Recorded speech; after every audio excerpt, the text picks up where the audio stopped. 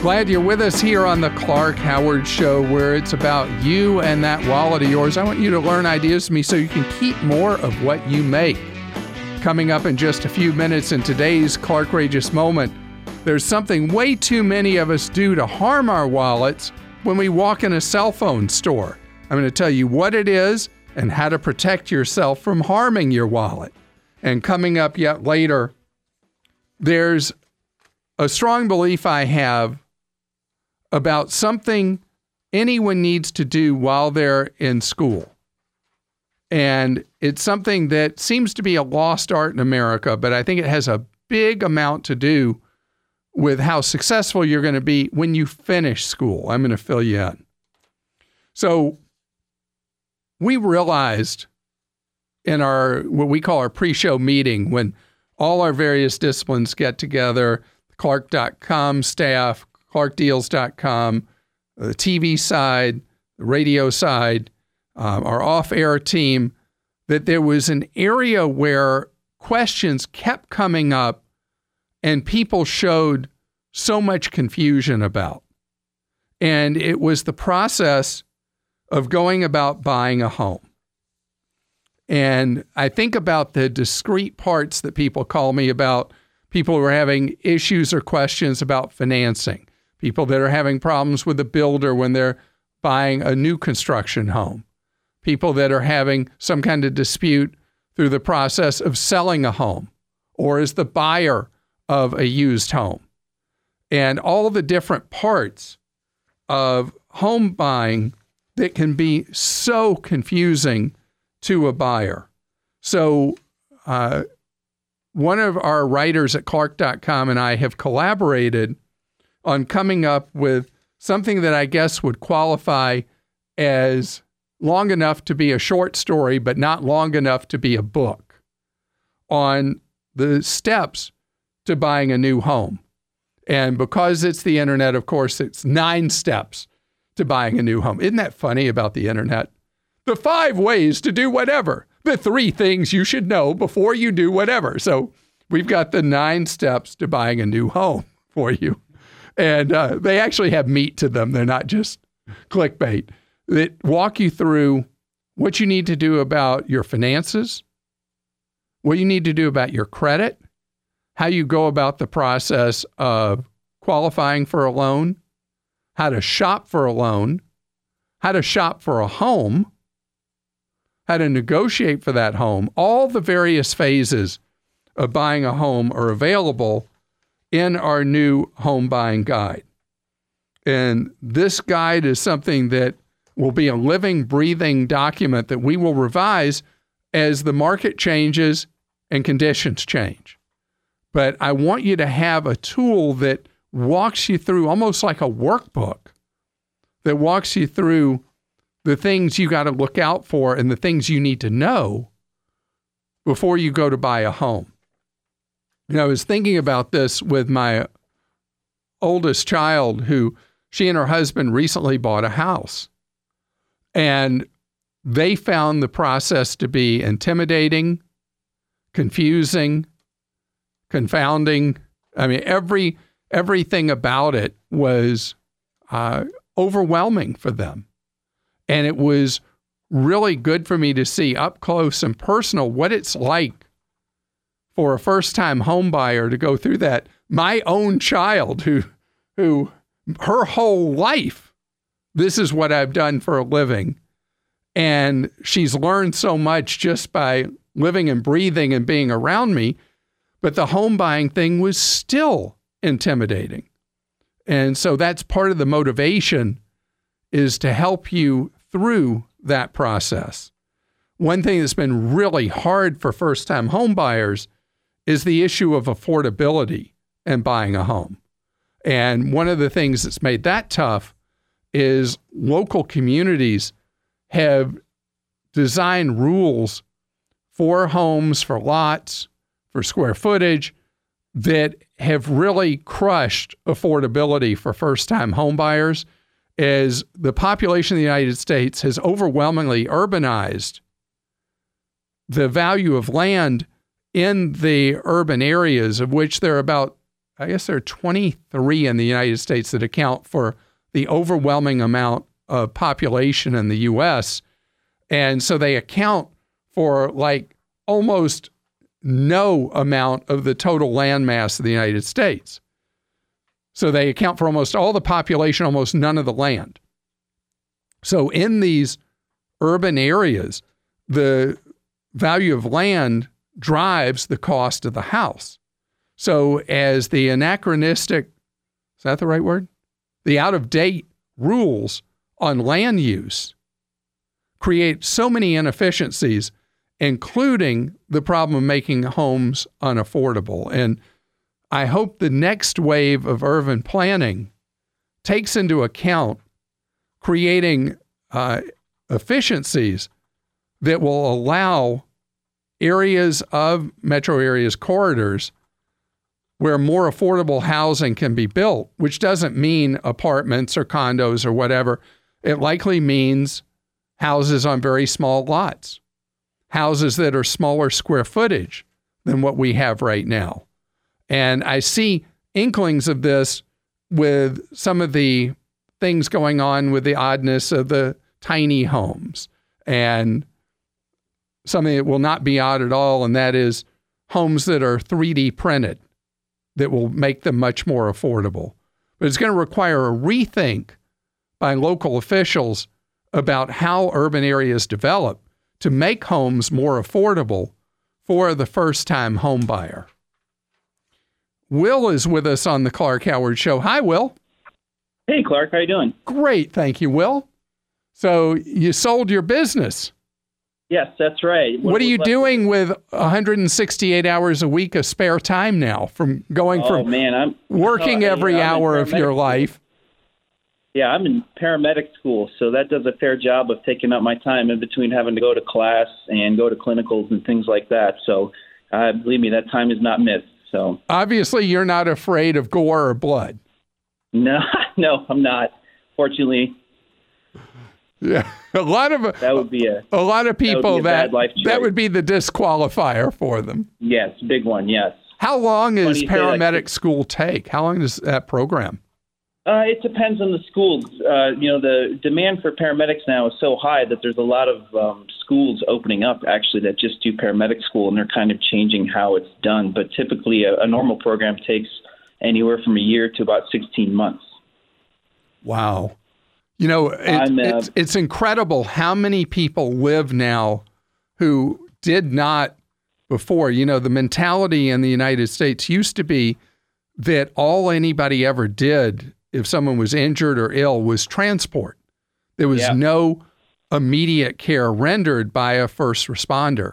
And the number of people who are alive and well in the United States because of the shift in that mentality to where first responders treat on the scene, it's unreal how many people got a second chance at life because of that. So you're going to be doing great work. You're absolutely right. The big difference is, it's funny, I was just studying it before I got on the phone with you, is cardiology. And, as a paramedic, we have to know cardiology inside out pretty much just as well as the nurse does these days. And a lot better than I do. I just went through my recurrent training for CPR and AED. And I'm not the one you want saving you if you go down, let me tell you. Well, luckily, those defibrillators are pretty much automatic now, so you just hook them up and they do the work for you. That's right. But the whole CPR thing, remembering how many times to push and how hard to push and, how many cycles and how to do the breaths and all that. In the midst of a moment like that, for you, it's automatic. For someone like me who just has recurrent training, who knows if I do it right? Right. Well, the most important thing for you and anyone listening out there is those chest compressions. So. Yep. Staying alive.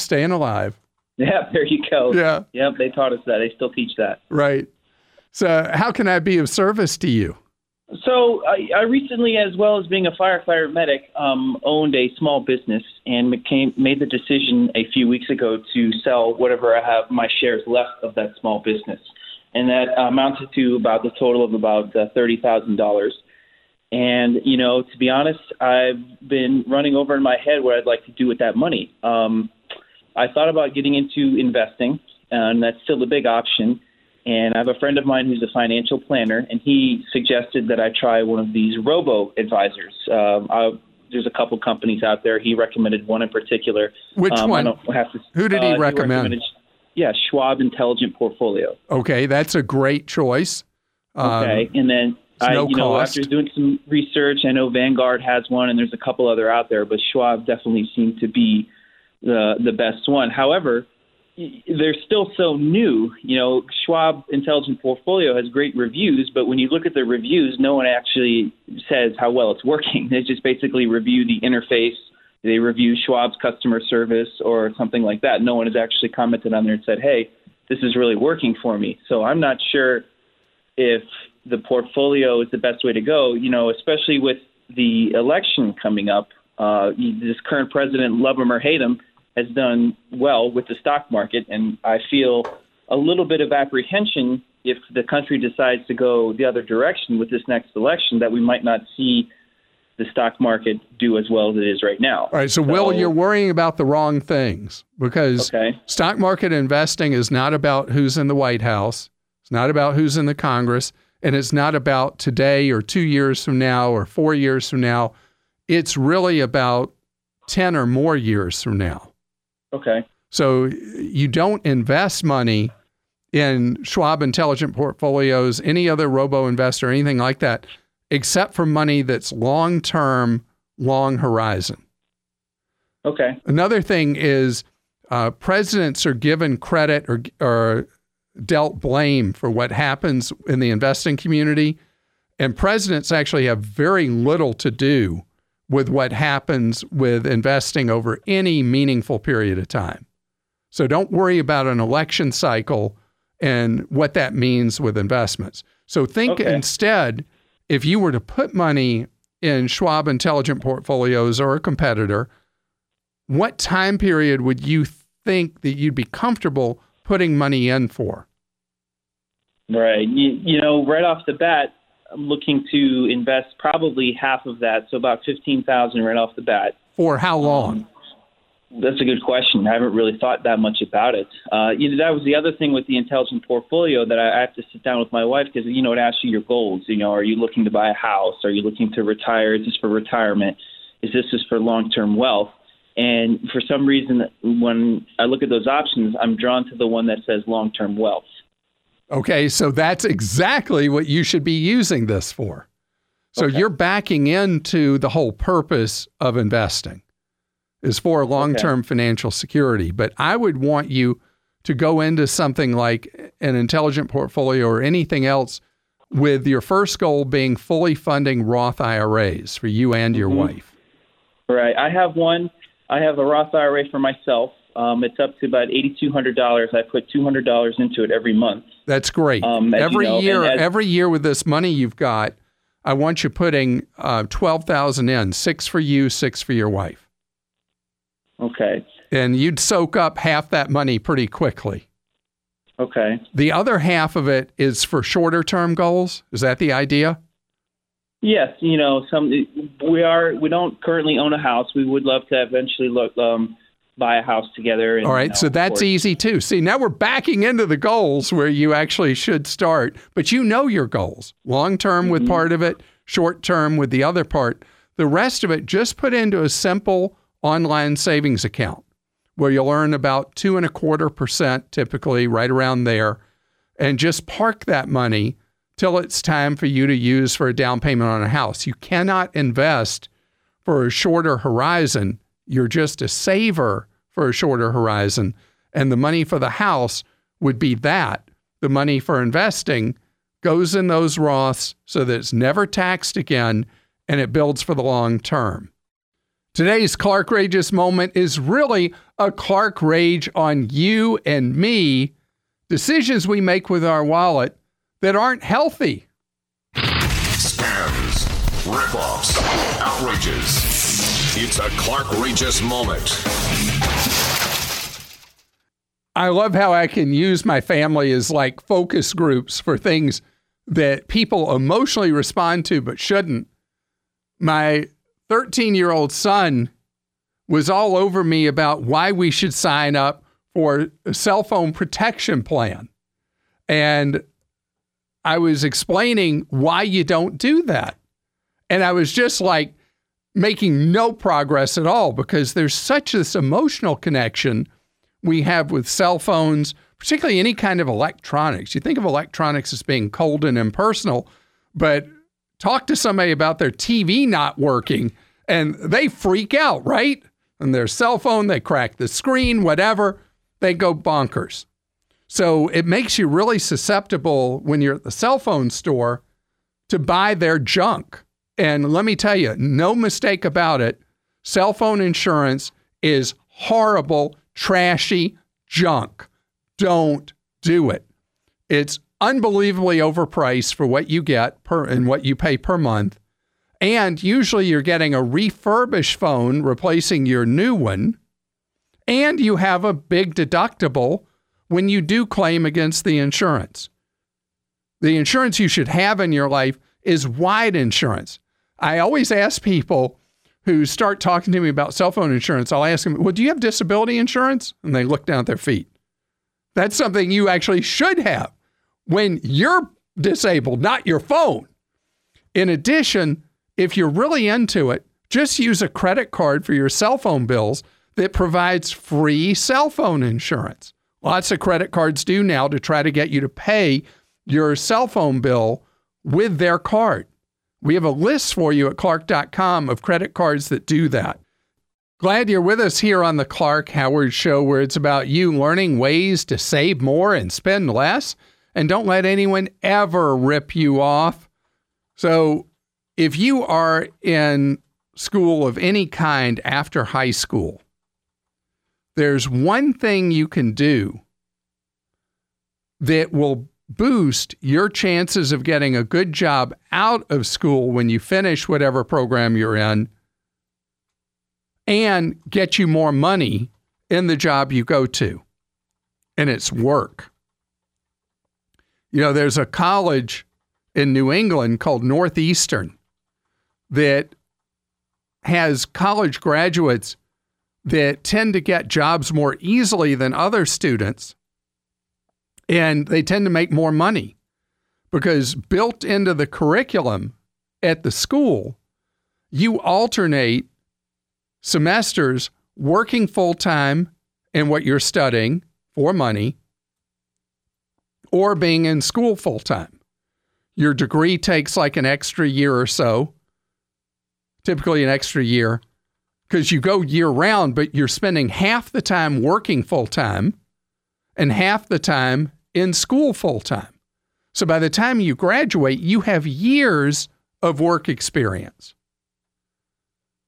In their system, the work experience is directly in what you've been studying.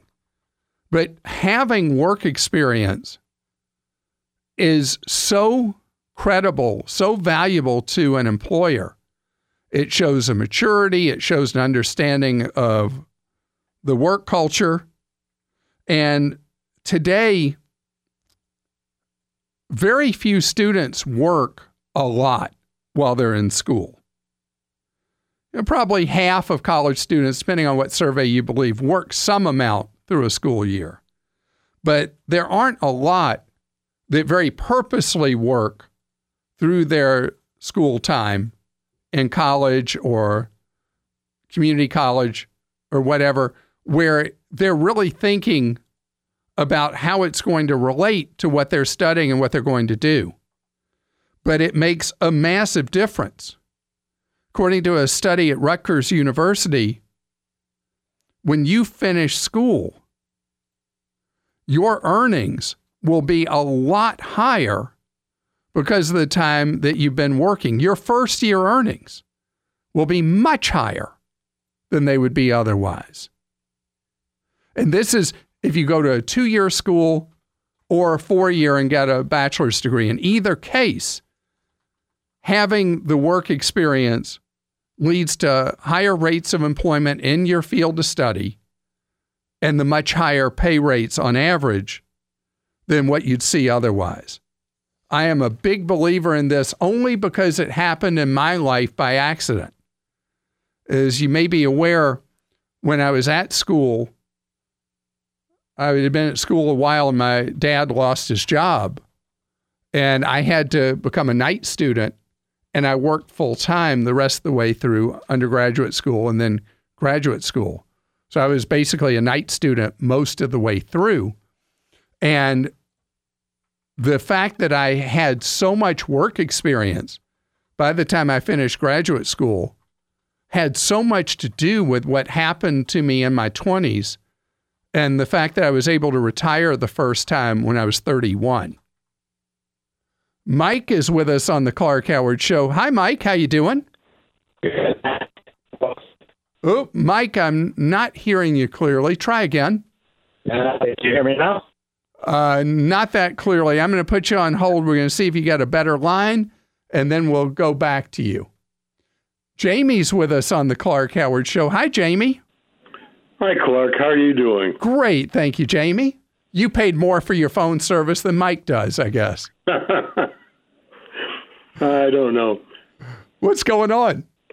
Well, I recently got a notice from my credit card, or one of my credit card companies, indicating that there would be an increase in my annual rate. You mean annual fee or interest rate? Annual fee. Ooh, how much was the annual fee? What's it going to? It's going to $99. 99, and what has it been? Significantly less. It's not really that big of an increase. I just resent the fact that, as with many other things, prices are going up.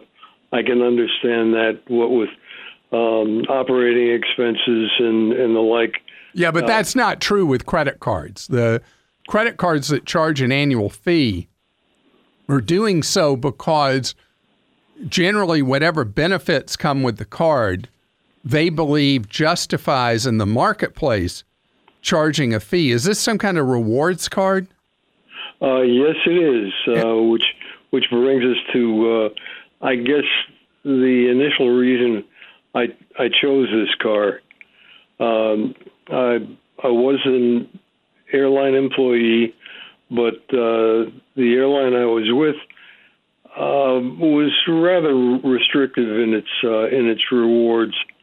So I reached out to this particular company that would give me the opportunity to cover the blank areas that I was dealing with.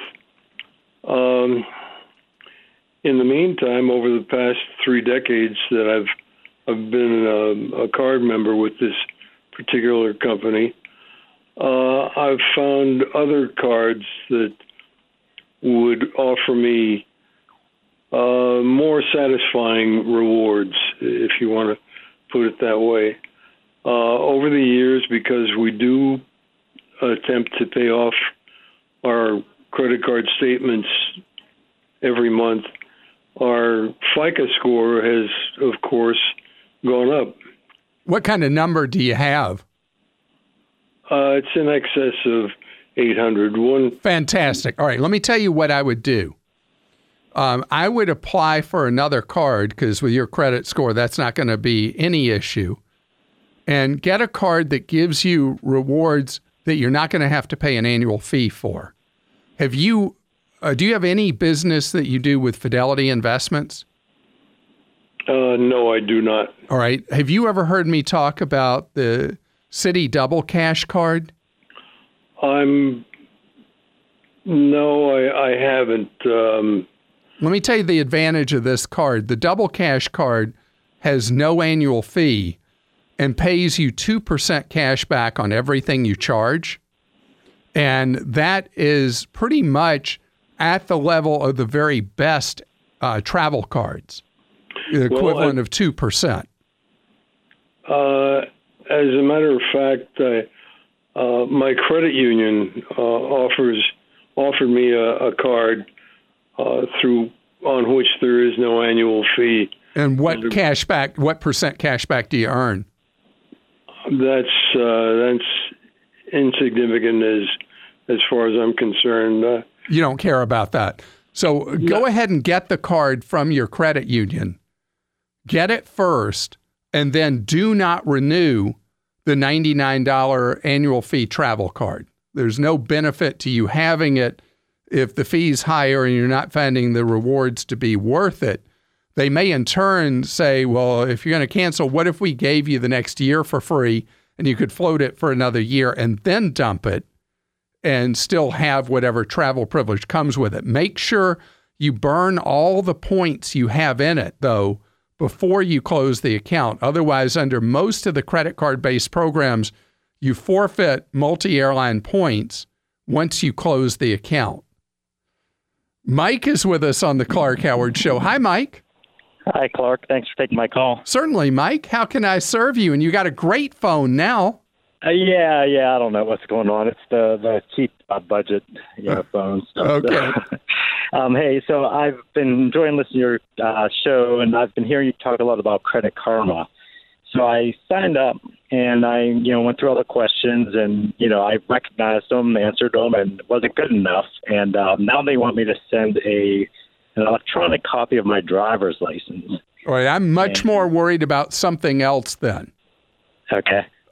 If you went through the protocol with Credit Karma and you failed the challenge questions and you were giving the right answers, that means there are either errors or there's somebody who's snooping around trying to use your identity. Well, here's the thing. I coincidentally, it was TransUnion, and I checked my TransUnion report just 2 weeks earlier. My credit had been frozen since then. And my wife, we did my wife at the same time, and she got the identical questions, and they passed hers. Wait, so, your credit's frozen? Yes. I unfroze it for this because I got to the point where it said, your credit's frozen, I freeze it. And I did that, and so it was able to pull because I did recognize the questions. But it didn't like it. That is disturbing to me. And you said you just looked at your TransUnion credit file. Yes, just out of pure coincidence. I try to check one every 4 months. All right, which is the formula I've recommended, so you're never having to pay to look at your file. All right, in this case, I think that this would be to your benefit to provide them with the documentation they've asked for at Credit Karma to verify, because I want you to be able to steadily monitor what's on your reports. You'll be able to see what's with 2 of the 3 of them. Anytime they reject you like that, it always makes me worry that something isn't quite right with your files or who they think you are and all that. So I would send the documentation. Okay. Great. And have you tried Credit Sesame also? I have not. Try Credit Sesame. See if you get rejected by them as well. Okay. And that would be important education for you to have. Okay.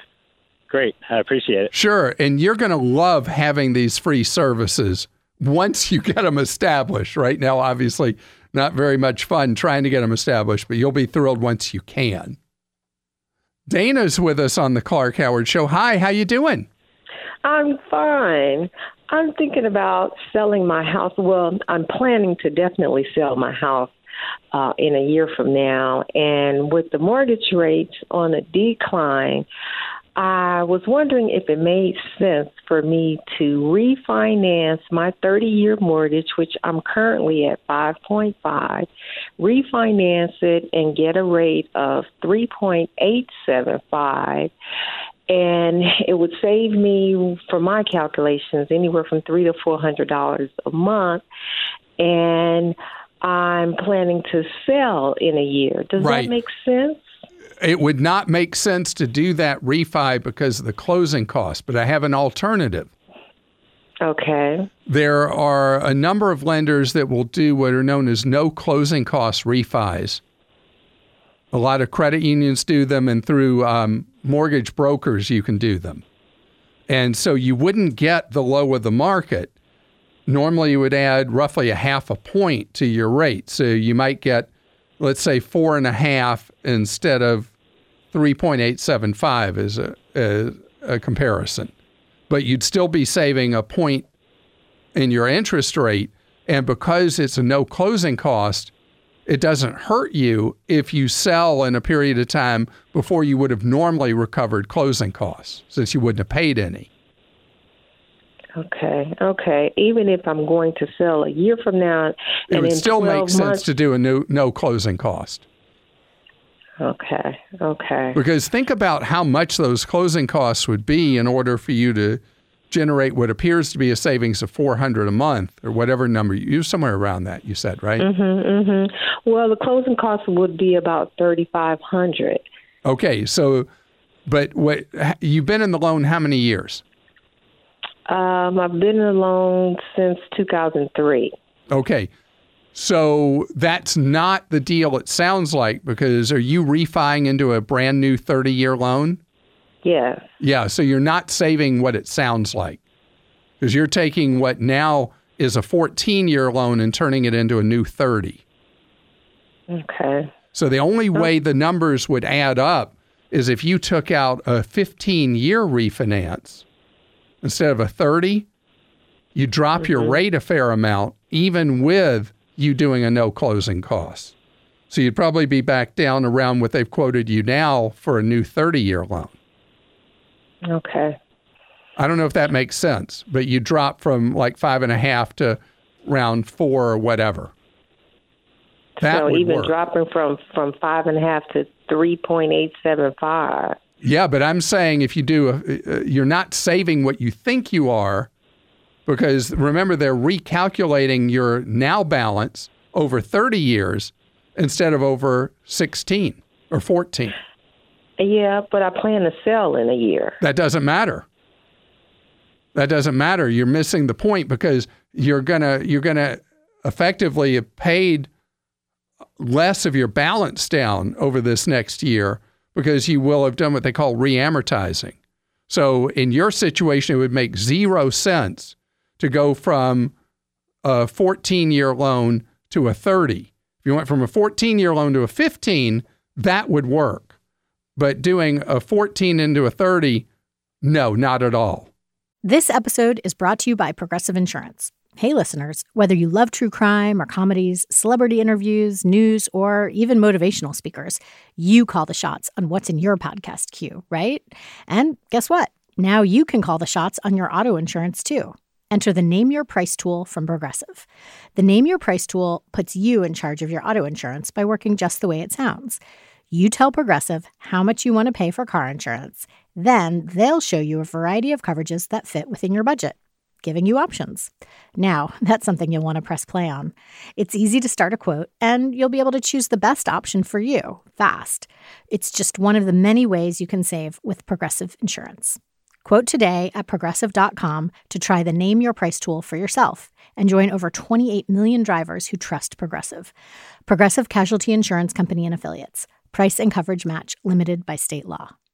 It's time for Ask Clark. That's where you post a question for me at clark.com/ask. Then producer Joel asks your question for you. Who you got, Joel? Clark got a question from KJ, who says, what's the best credit card to get for a first-time person trying to establish credit? My daughter's 23. She's never had a credit card. Interest rates all seem so high for the ones I've looked at online. She will be getting it to establish credit, so she should be paying off the balance when it's due every month. Yeah, so as long as you use a starter card right, which is not paying any interest by paying the balance in full, there's a lot of things that help you with your score as well, because you're careful how much you charge to it each month. So one product I really like for her to look at is the PETAL card, PETAL card. It's a Visa card for people starting out with credit, has no application fee, no annual fee, no security deposit required to be posted. If for some reason the PETAL card doesn't work out for your daughter, 2 other options: doing a fresh start program at a credit union, and that's a generic term. They may call it differently at a credit union that she would be a member of or join, where you're able to establish a Visa or MasterCard account in return for putting money in a CD or savings account there. No application fee, usually no annual fee. You graduate to a regular card after not too much time. The third option would be Amazon's Credit Builder, which requires you to put money on deposit, but 7 months of on-time payments, you graduate to a regular card. You're listening to The Clark Howard Show.